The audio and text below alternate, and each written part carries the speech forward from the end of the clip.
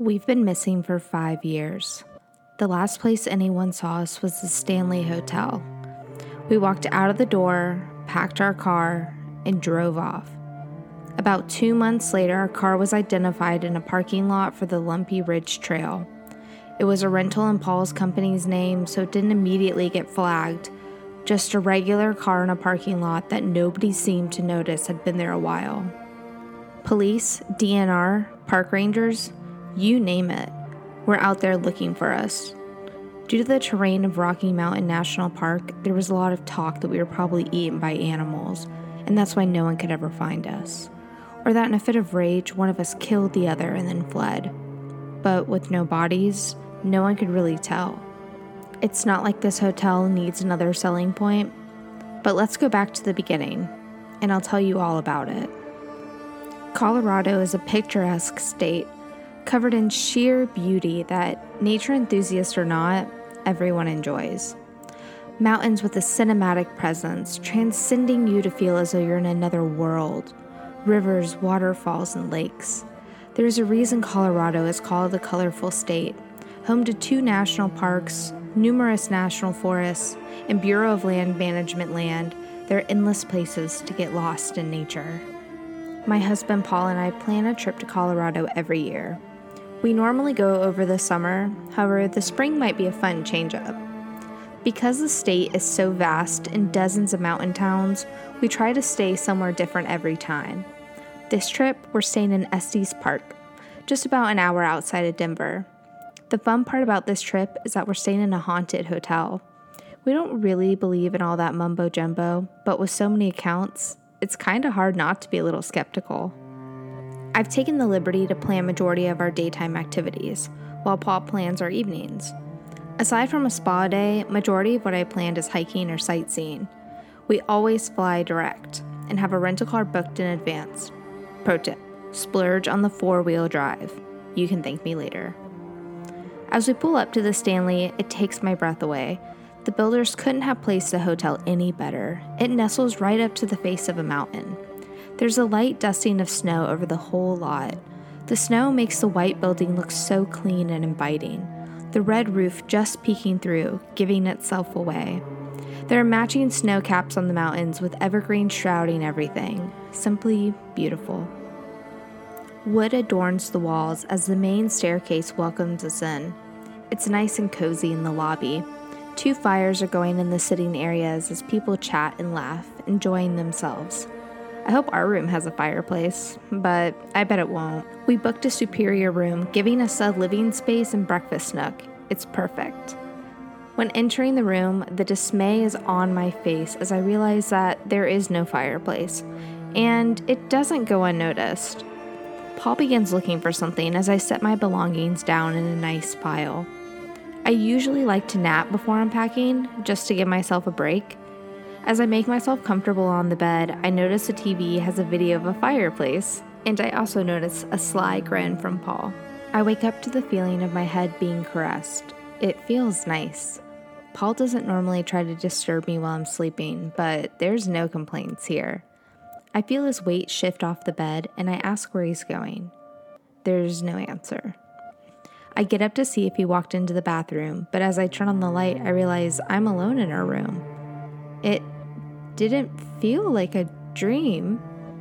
It felt real. I turn out of the bathroom and scan the suite just to make sure I am alone. As I'm looking, I see a piece of paper on the dresser. On it, it's Paul's handwriting. Downstairs. Come find me. Love you. So it couldn't have been Paul. I wander around the lobby of the hotel. Now, if I were Paul, where would I be? I pass the Cascade restaurant and know better. Maybe the bar? I keep walking around and then see a dark wooden room with a golden glow sweeping out. It looks so inviting. As I step in, my eyes first land on a bright backlit wall lined with bottles. I continue to look. The ceiling looks to be gold-colored, burnished to give an aged look. Sitting at the bar, looking at me is a familiar face, and I give it a silly grin. It looks like Paul's drinking an old-fashioned. I sit down and the bartender sets down a drink and Paul leans over. Red rum punch, and he gives me a wink. We continue to drink, getting a bite to eat, and then make it back to our room. It's been a great first night, and we are excited to get some shut-eye after a long day. While it only says 9 p.m., to us it feels like 11. We turn the lights off, and I'm quickly plummeted into a deep sleep. The feeling of hands in my hair. When I wake up, I feel refreshed. 6 a.m. Colorado time. I wake up Paul, today's hiking day. I've chosen a trail close to the hotel. The change in altitude always gets us the first day we hike. We're going to do this morning hike and then have an afternoon in the spa. We pull up to the parking lot and there surprisingly isn't a single car. While it's a little weird, maybe we'll get to enjoy Jim Lake by ourselves. We follow the Lumbee Ridge trailhead and then go east to Jim Lake. The walk is scenic, snow crunching under our feet with the sound of snow falling from the trees every now and again. After an hour and a half of hiking, we've made it to the end of our journey and now we get to enjoy the destination. The lake is frozen. As we get closer, we can see a trail that goes around and up the rocks that sit just behind the small lake. We hike up. As the only ones here, it'll be a stunning 360-degree view. We take it all the way in and have a snack. I still have some hot tea in my thermos. We sip it appreciatively, allowing the warmth to spread throughout us. While coming back down the rocks, we notice an additional trail. It goes a bit further. Feeling up for it, we journey down, deciding that if we have to make any turns, we'll just turn around and not get lost. Let's see where this trail goes. We walk down for a while, maybe half a mile as we cross a large boulder. The trail dead ends. Why would a trail be to this rock? There has to be more to it. Paul and I circle around the boulder and find it has a slit. The slit's big enough for us to pass through, so we do. As we move through it, it's starting to close in. We've also been descending. The slit is leading into a cave. We stop to pull out our headlights and lanterns. We're lucky we ended up bringing them. This is such a cool experience. There's a super tight spot we have to shimmy through. It's awkward because we have to lower ourselves bit by bit down, and it's slippery. I hear a grunt from Paul in front of me and the look of him slipping down. I call out to make sure he's okay, but there's no answer and I don't hear him. The only sounds I hear are the trickles and dripping of water. I continue down. He couldn't have fallen far. He was just in front of me. I begin to feel heavier, like I have to hold myself up to not slip. This has to be where Paul slipped. It feels like I'm being pulled down this slope. The more I resist, the harder it becomes, like there's a magnet and it's pulling me in. My arms are starting to ache. I know if I let go, I'm going to fall. I try to see if there's anything I can grab onto, a rock or a ledge or anything, but there's nothing. My hands are cramping and my arms can't hold out much longer. And I drop, but I don't hit anything. I'm free floating and there's swirls of blue and green. It starts to get brighter and brighter. Suddenly, it's a blinding white light. Then I'm shoved and hit something hard. I'm tumbling, not yet focused on what's changed around me. It's darker, but before I can tell, I crash onto a solid, flat surface. I look down at my hands and see hardwood underneath. My gaze begins to lift to see where I am, and I see stairs. They continue up, and before I know it, I'm looking at a staircase. The staircase in the Stanley. I'm surprisingly unhurt. As I raise myself standing, I look around. Not a single person has checked on how I am. In fact, no one's even looking at me. I'm about to get upset that people can be so cruel when I remember I wasn't in the Stanley. I was in a cave. As I continue to look around, I see a man and he's walking right towards me. Finally. But he doesn't slow down. His pace is smooth, looking just behind me. I'm about to say excuse me, but he runs right into me. No, right through me. As he passes through, he gives a shiver, noting how cold the hotel is. Behind him is Paul, but he looks different. Not as defined, translucent. I can see through him, and he's looking at me. He's thinking the same thing. We approach one another, questions on our faces. What is this? I stop to look around and see people all over the hotel. The same types of groups, chatting and laughing in the lobby. But as I look closer, some don't look the same as others. They're also translucent, hovering, blending into the crowds of people that don't seem to notice they're there. I look up the stairs. People are walking up and others are coming down. A woman just appeared, walking down the stairs. She wasn't there before. Popping out of thin air, the same translucent glow. We're staring at her. As she passes us, she says, "First time?" and looks at us. She's talking to us. "Well," she continues, "you'll love it here. It's not every day two souls get to vacation rather than haunt. Enjoy yourselves." I remember that day like it was yesterday. Seasons have passed and there's been no luck. We watch police and reporters come and go looking for us, screaming that we're right here, right in front of them. But they never noticed. Some of the older souls have tried to help us as they could, using their power to get attention of the living, but it always fails. We've tried to leave from the front door, stepping past the threshold, only to be stepping into the lobby as if coming from outside. Whatever we came from that dropped us into the hotel on the stairs will not let us back through. So we roam the halls, watching the guests come and go.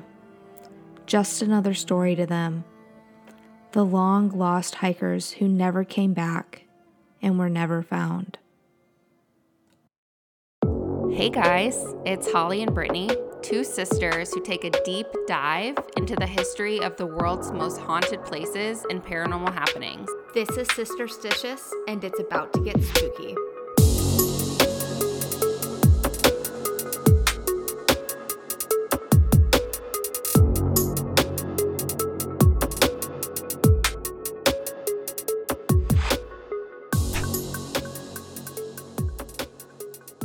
Estes Park, Colorado is home to the Stanley Hotel, and while it is most famous for being the inspiration for Stephen King's Overlook Hotel from The Shining, it definitely is capable of holding its own in terms of creep factor. It is said that almost every room in the hotel has its own level of paranormal activity. The hotel is so charming, it's almost as if these many spirits that haunt the space enjoy being there. Listen along to hear why the hotel is also called the Disneyland for ghosts. Since every good ghost story starts at the beginning, that is where we're going to begin. The Stanley Hotel is located in Estes Park, Colorado. Estes Park sits about 70 miles northwest of Denver and holds the headquarters for Rocky Mountain National Park. In the 1850s, Estes Park was home to the Arapaho Indians, in which they called the Circle. The Apaches and the Utes also used the area for resources from time to time. White men would visit the area for trapping, but the area wasn't actually founded by whites until 1859. Joel Estes and his son first came to Estes Park in search for gold, but gold and silver in this area was minimal to non-existent. Even with the lack of gold, Joel Estes moved his family into the area in hopes that if he continued searching, he would find some. Estes and his family lived in solitude for 6 years and decided to move out of the area in 1866, when he realized he wasn't going to score gold. The area was officially named Estes Park in 1864 by a man of the name William Byers, who was the owner of Rocky Mountain News and was friends with the Estes. The area was continued to be used as a means for hunting and making use of the variety of wildlife until Lord Dunraven bought a majority of the area and the land to use for his own private hunting preserve. Much to the dismay of local ranchers and farmers, by 1884 he had illegally claimed 15,000 acres of land in the Estes village. Freeland Oscar Stanley and his twin Frances Stanley were born on June 1st, 1849 in Kingfield, Maine. Education was a big deal in the family household, and by the age of 9, Freeland and Frances had already created their own business selling maple sugar. A couple of years later, they were taught how to make violins by their great-uncle Liberty Stanley. Freeland continued to make violins throughout his life, creating collector's items that are still around today. Both brothers went to school to become educators, and while Francis, his brother, decided to go down a different career path, Freeland eventually became headmaster of a high school in Mechanic Falls, Maine. This is where he met his wife, Flora, who was a teacher and a pianist at the school. They married in 1876. In 1881, things started getting complicated for Freeland when he was diagnosed with tuberculosis. In 1897, Francis, his brother, had built his first automobile, and Freeland was so inspired by his work that he decided to work along his brother to create the Stanley Motor Carriage Company. Between 1898 and 1899, they built and sold over 200 cars. And by 1906, the Stanley steamer would set the world record for the fastest mile in an automobile.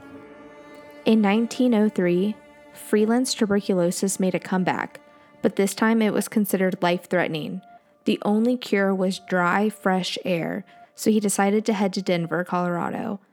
After his symptoms didn't improve, he made his way to Estes Park by recommendation from his doctor. He made a full recovery, but it was then that he decided he wanted to return every summer. He bought property to build a summer home. Their lavish summer home, which he named Rockside, included all of the luxuries one could hope for. Freeland and Flora loved the area so much they wanted to share the beauty of the mountains with as many people as possible, and also provide a place to recover for others who were suffering from tuberculosis. So Freeland decided to turn Estes Park into a resort town. In 1907, the construction of the hotel would begin. Originally, Stanley did not know what to name the hotel and suggested to name it after Lord Dunraven, the man he purchased his land from. But that didn't go over well, since Dunraven acquired the land illegally and many others opposed the name. Hence, the hotel was named after Freeland Stanley himself. Sitting on Wonderview Avenue, the Georgian Revival-inspired hotel opened in 1909, just 2 years after the building began. With the bright red roof, yellow cream siding, and the gorgeous view of the Rockies, it was a sight to behold. Many of the first guests who were set to arrive at the hotel got off their trains and were carried up the mountain in Stanley Steamer mountain wagons for a rugged 90-minute drive. The Stanley Hotel was one of the first hotels that was fully electric and included the Otis elevator, operated using hydraulics. Freeland led the creation of the Fall River Hydro Plant, which also provided power to the entire city of Estes Park. The Stanley Hotel was designed to create natural airflow since it did not have cooling in the summer. When the main hotel was built, it was built with the wealthy in mind. It included a music room which held a Steinway piano, a gift from Freeland to Flora, a writing room which was primarily used by the women to write letters and correspond with one another during the day, a smoking lounge that was used by men to drink and smoke. Women were not allowed in this room, and a billiard room right next door. Women were allowed to enter this room, but only to watch the men. The hotel did not have heat, so it was only to be used during the summer months. The Stanley Manor, or the Lodge as it is now called, was completed in 1910. It's a smaller version of the main hotel, but it included heat, which the main hotel did not. It is suggested that Stanley wanted to use this hotel for the winter months, but since Estes Park didn't attract visitors year-round, it followed the schedule of the main hotel and was only open for the warmer months. It was later used for just bachelors, as Freeland did not like the idea that single men were staying in the same building as women. Stanley continued to add different buildings for different uses, expanding the resort. He even added a pet cemetery to the property so that his workers had a place to bury their beloved pets. Flora, Stanley's wife, had been slowly losing her eyesight over the years until 1926 when she lost it completely. She was familiar with Estes Park. She and Freeland would continue to visit, but finally sold the hotel in 1930 to Roe Emery, who would hold ownership until 1947. Flora Stanley passed away in 1939 at their Colorado home from a stroke. Freeland did decide to return to Estes Park the summer after her death, but soon after returning to Newton, he died of heart failure in 1940. He was 91. Freeland Stanley contributed to Estes Park in more ways than just his hotel and electricity for the area. He also saw the importance of maintaining the natural beauty of the Rockies and helped with the creation of Rocky Mountain National Park. Since the hotel's funding was not where it once was when Stanley was in ownership, the hotel started going downhill. It wasn't until Stephen King decided to stay the night in 1974 that things would start to change. King was in the process of working on one of his novels, but was getting frustrated with the setting. It was suggested to him to try staying at the Stanley Hotel. King and his wife Tabitha arrived to check into room 217 on the last day of the summer season. The hotel was basically empty, with many of the final guests checking out. King and his wife ate dinner in an empty dining room, with the silence and solitude making an impression. King walked the long, empty hallways of the hotel and later sat at the bar by himself, being served drinks by a bartender named Grady. When he went to bed that night, he dreamed that his son was running through all the corridors and was being chased by a fire hose. He then awoke in a full sweat, decided to light a cigarette and sit by the window. It was then that he had the entire bones of The Shining in his mind. His book was published in 1977 and became a roaring success. With the knowledge that the Stanley was the inspiration for the fictional Overlook Hotel, more and more guests started arriving, building the hotel's popularity. When you arrive at the Stanley Hotel today, the sprawling grounds with the Rockies towering over the red roof is still an impressive sight. But you won't just see one grand building, you will see many, as over the years there have been many renovations and additions to the property. The yellow-colored siding has also been changed to white, and in the main lobby of the hotel you can also find one of the original Stanley steamer motor cars. There are a plethora of options for room and board, with standard rooms in the main hotel and lodge. Aspire, which includes the spa, has suites that include a full kitchen. If you are planning on staying in Estes Park for a prolonged visit, you also have the residences, which are condo-style rooms with full kitchens and private hot tubs. With many requests from the guests, the Stanley now has a full hedge maze and contains 1,600 to 2,000 alpine hedge bushes. There are also annual parties each year, such as the Shining Halloween Ball. But that's not all that's included in your stay. An interaction from a spirit might also be a part of your visit. The hotel has been called the Disneyland for ghosts, and every room in the hotel is said to have activity. But there are a few special areas and rooms that are deemed more haunted than others. Underneath the hotel, there's an underground cave system that contains a high concentration of limestone and quartz. This is known to capture paranormal activity. This could be why this hotel has so many paranormal experiences along with the vortex. The vortex is known to be the portal for the ghosts who visit the hotel. Many guests have claimed that they feel extremely dizzy in this area, get super cold as if something just walked through them, and visions of Freeland and Flora Stanley waving at guests. The vortex is located on the second floor, west stairwell, heading up to the third and fourth floors. While the first floor of the hotel does not contain any guest rooms, the activity in this area is just as common. Some guests have said that when they reached the registration desk, they were greeted by someone who looked to be from a completely different era, and only when a modern-day worker stepped in, the apparition disappeared. Many registration desk workers have been visited by Freeland Stanley.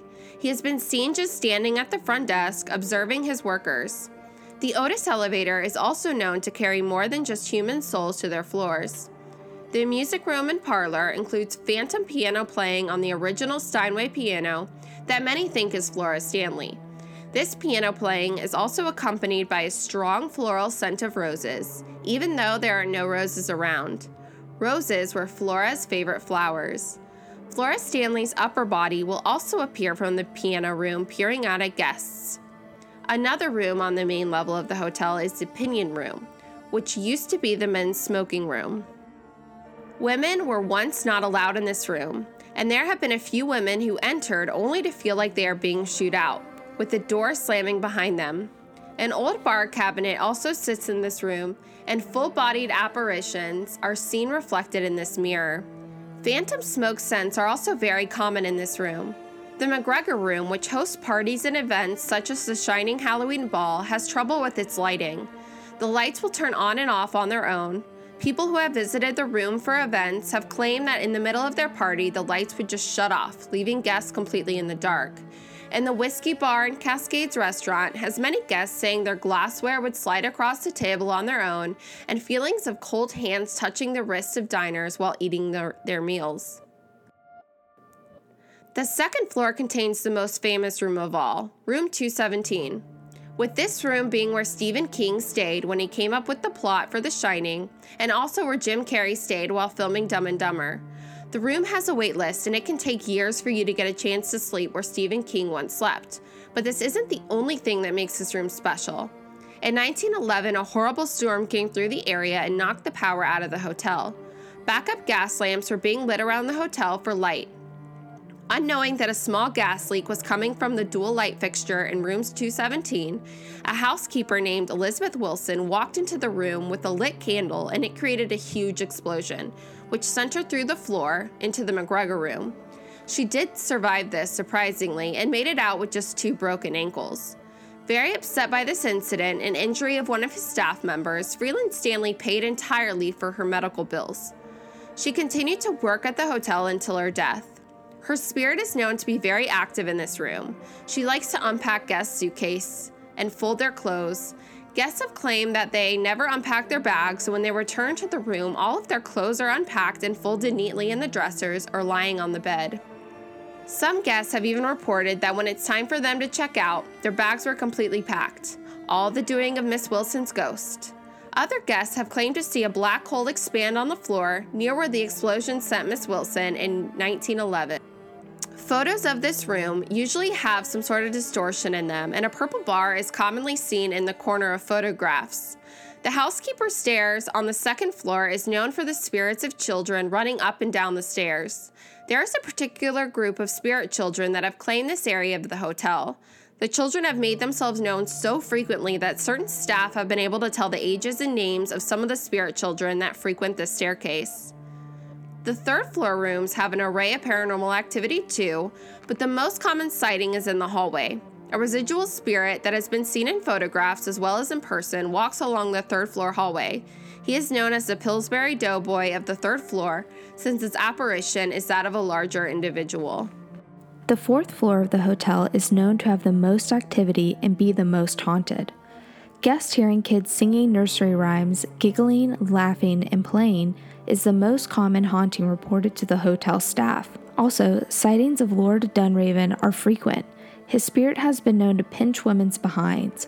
This became such a common occurrence with the housekeepers that at one point in time, only men would work on the fourth floor. Room 401 used to be the nanny's lounge when the hotel was first built, but surprisingly, this room is mostly haunted by Lord Dunraven. He is seen in or by the closet. Many of the guests who have seen his apparition describe him as being a tall, slender man who's balding, and when they see his portrait hanging outside of the McGregor Room, they immediately recognize him to be the man from the closet.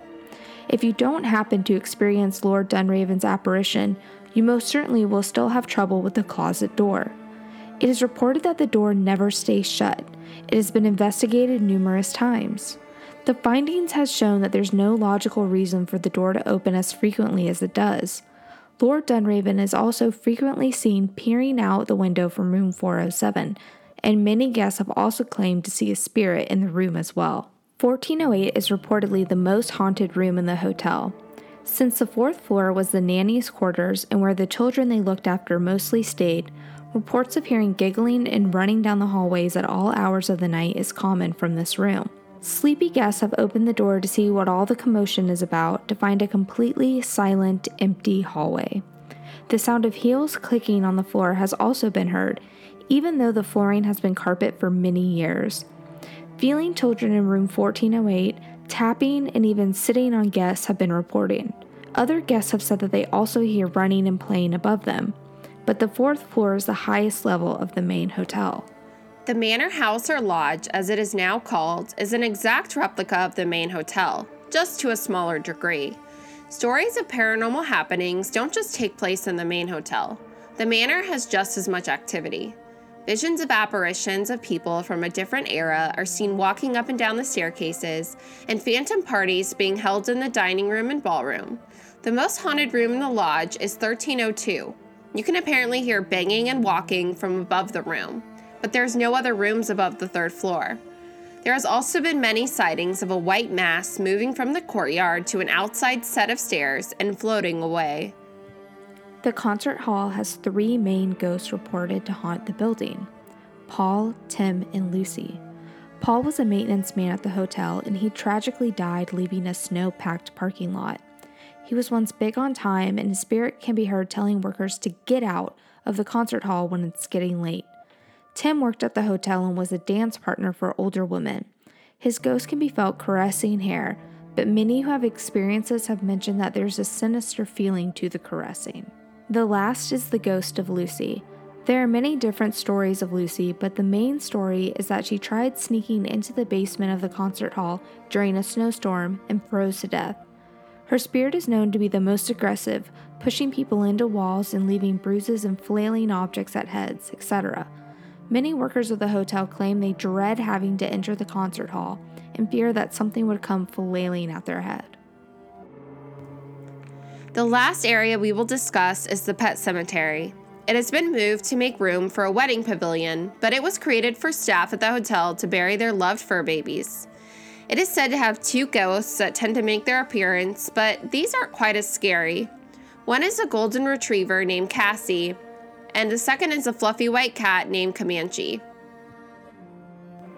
While the Stanley Hotel has many wonderful accommodations, boasts amazing views, and gives their guests ample opportunities for entertainment, the main attraction that brings guests from all over the world is the chance to make contact with many spirits who are enjoying their time haunting the walls of this hotel. With so many stories holding similar accounts and details, it can even make the most skeptical become believers in things unknown.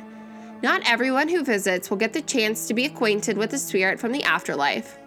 But if you have plans to visit this hotel sometime in the future, I would consider not ruling out completely the chance to witness something otherworldly.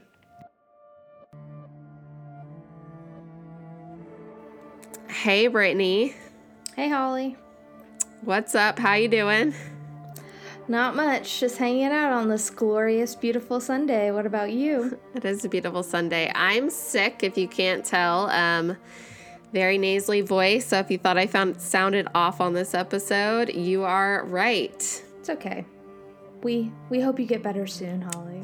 Thank you. So, for our new listeners who are out there, this is a part of the episode where we kind of talk through some things that maybe there was a lot of information on, and we didn't want to draw it out throughout the scripted part of it. However, we also like to talk about things that we liked, ghosts that we liked, maybe some conspiracy theories behind some things, just any extra bit of information that might not be entirely relevant to the full history of where we're talking about. So if you want to give us a 5-star review because you like this information and you want to keep listening to us, it just helps other people find us and let them know that we produce some quality stuff. Yeah. I mean, we see that there are a good bit of you following along with us each week on the different streaming platforms. So yeah, if you like listening to what you're hearing, you want us to keep recording. I mean, I know that you probably hear this from every podcasting account that you listen to. If you would like and you like us, please give us a 5-star review. It means the world, and thank you. Yeah, thank you. All right, Brittany. So this episode was really cool. I'm using the word cool again. I really want to stop using the word cool. This episode was fun because I have known about the Stanley Hotel for a long time. I'm sure you have too. But besides knowing that it was the inspiration for the Overlook Hotel in The Shining, I really did not know that much about it. Like, I think I just thought that I didn't have to really know much about it just because it kind of just correlated with The Shining so much in my life. So doing this research was a lot of fun, and I mean, there was a lot. So I'm sure that if you have heard about the Stanley Hotel's history, and we didn't include some things, I'm sure there's plenty of that, but we just included what we felt was the most important. And something that I thought was really interesting was the story of Lucy, who is the resident ghost in the concert hall. Something interesting about her that I had heard before we started writing the script and recording the script was that there was a possibility that Lucy actually never existed. Like, the ghost of Lucy was never a real person. Yeah, and I heard this from the Historically Haunted podcast. And just like she said, it was really hard for her to find any information on it. But apparently, and I don't know if this is true, so if we have listeners that have been to the Stanley Hotel recently, or listeners that have, done a ghost tour recently at the Stanley Hotel, if we're wrong, you can let us know. But apparently they don't share about Lucy anymore just because there were some issues with, ever finding out if she was like a real person and if she really ever died in the hotel. And so they decided to stop sharing stories about her, which caused her ghost to kind of stop haunting the space and,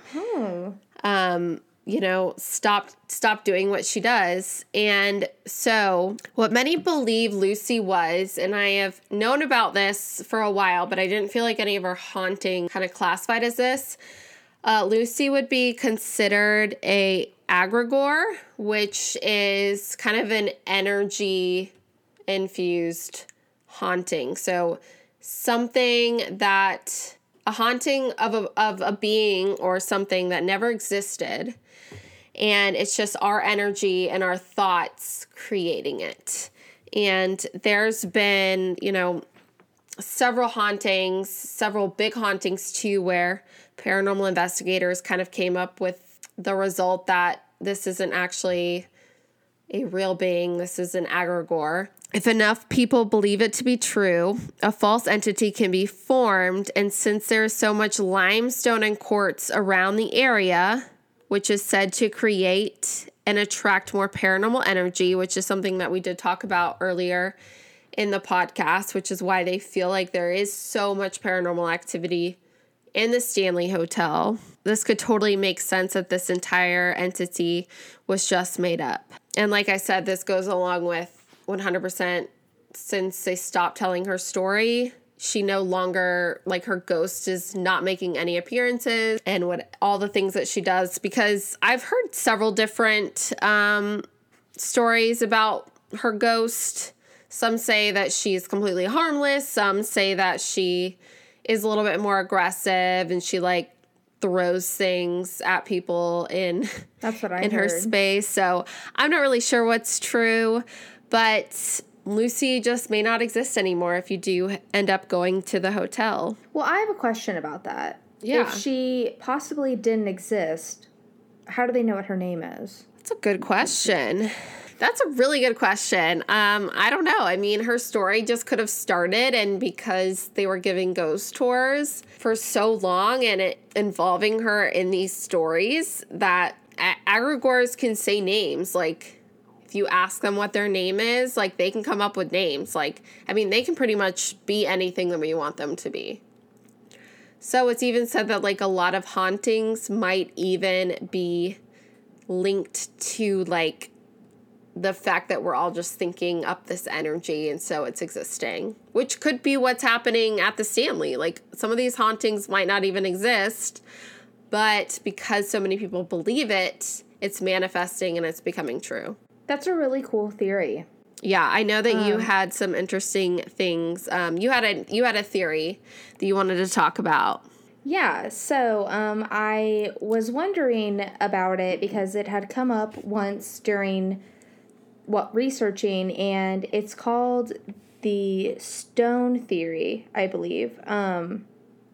So I looked a little into it because going through this, we mentioned that the Driscoll Hotel was built over an underground water source, and then the Limp Brewery is also over a cave. And so the caves underneath this hotel have a large deposit of the limestone and quartz that you talked about. So I was like, there just has to be something about that. And it is. So limestone is one of the main ways that caves are made. Water runs through them and it erodes the lime.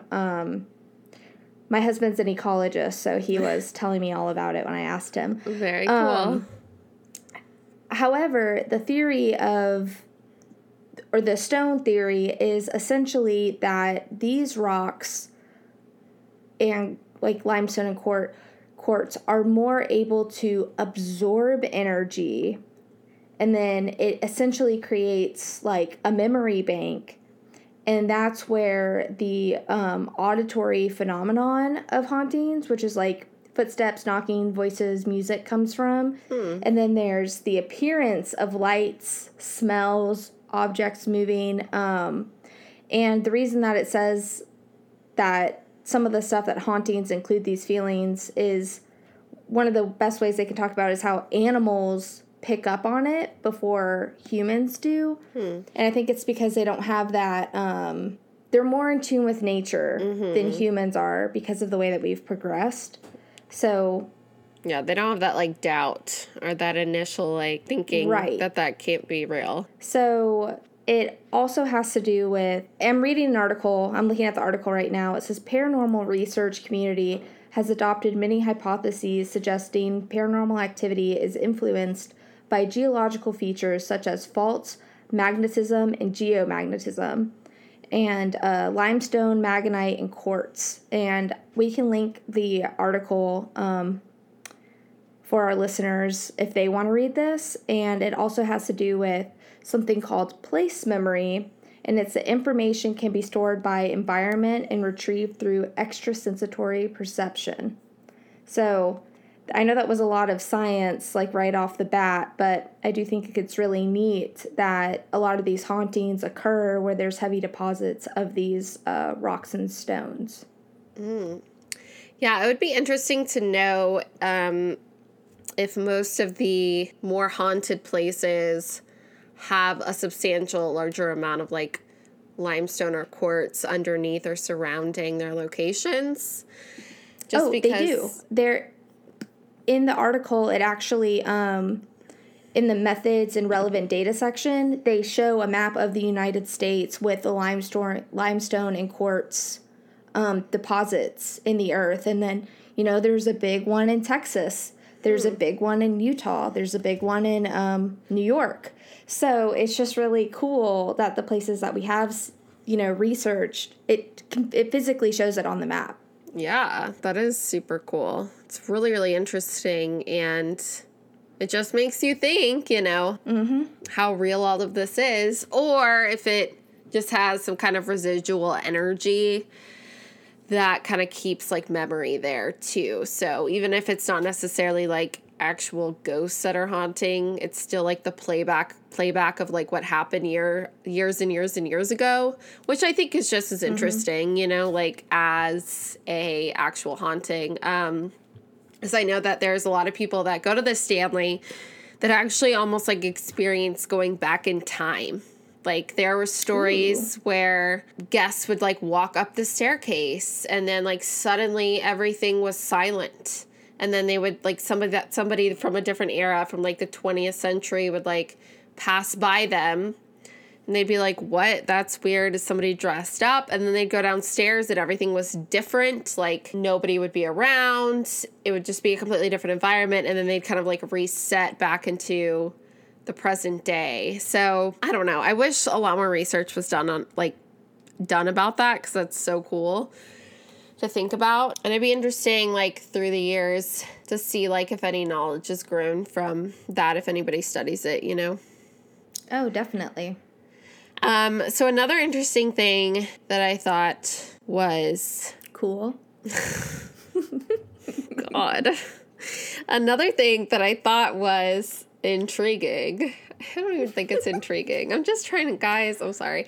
All right, is that, and you might know this if you've been to the Stanley Hotel, but for those of you that have not been there, that's majority of the wood in the main hotel. So the lobby and the staircase, and I don't necessarily know where all it is because I have not been to the Stanley, but it is fake. It's not real. And it's gorgeous if you look at the photos of the Stanley online, or anywhere else. I mean, it's just beautiful. They did such a good job, but they put the fake wood in because Stephen King was not super happy with the movie production of The Shining that came out in 1980, and he really wanted to have a bigger role when the TV series came out in 1997, I believe. So they actually shot the TV series at the Stanley,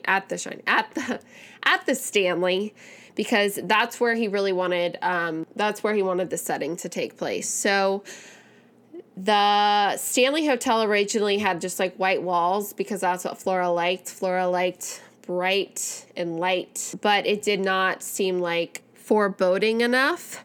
So they asked the hotel if they could paint the plaster on the wall to look like wood, and it was done by such good professionals that you cannot tell unless you touch it.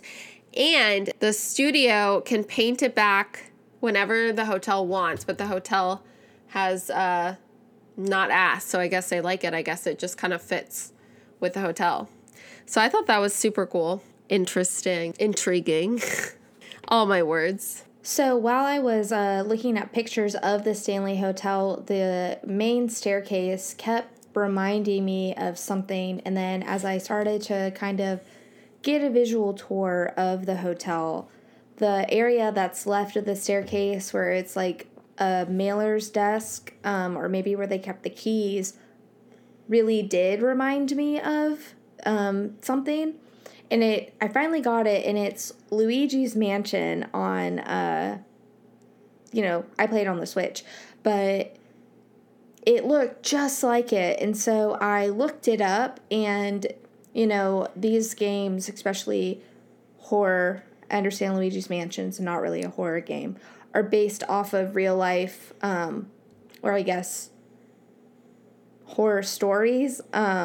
So they did incorporate pieces from the Overlook Hotel in The Shining, which, was the inspiration from when Stephen King stayed at the Stanley. So it was just kind of neat to see that pop culture reference of the Stanley Hotel manifest itself in a video game and how all those kind of things connect. And I recently, when I was first looking it up, I read that the ghosts in the hotel don't like vacuums, and I thought that was kind of funny. And so that was also something that jogged my brain about Luigi's Mansion. If you've never played it, you are Luigi, and you have a vacuum strapped to your back, and you go through the hotel and you suck up ghosts. But it's not the same thing as Ghostbusters. The creators of Luigi's Mansion really wanted it to be known that that idea didn't come from the Ghostbusters. And then there's also vortexes that you can go through. So it's neat to see that, and then the vortex in the Stanley. I don't know if they have anything to do with one another, but it was a cool pop culture moment. Yeah, that does sound really cool. So, for some reason, we're having a bit of some technical difficulties with this portion of the episode, and I've lost my sister on the other side. So this is where we're going to end the episode. But next week, we are going to head towards Utah and do something completely different than we've done for our previous episodes. So I'm super excited. I just want to thank you all for listening, and we will see you guys next week. Thanks. Bye. This episode was produced, written, and edited by Holly Daniel and Brittany Murray. Cover art by Ben May. We want to thank you for listening to this production of Sisterstitious.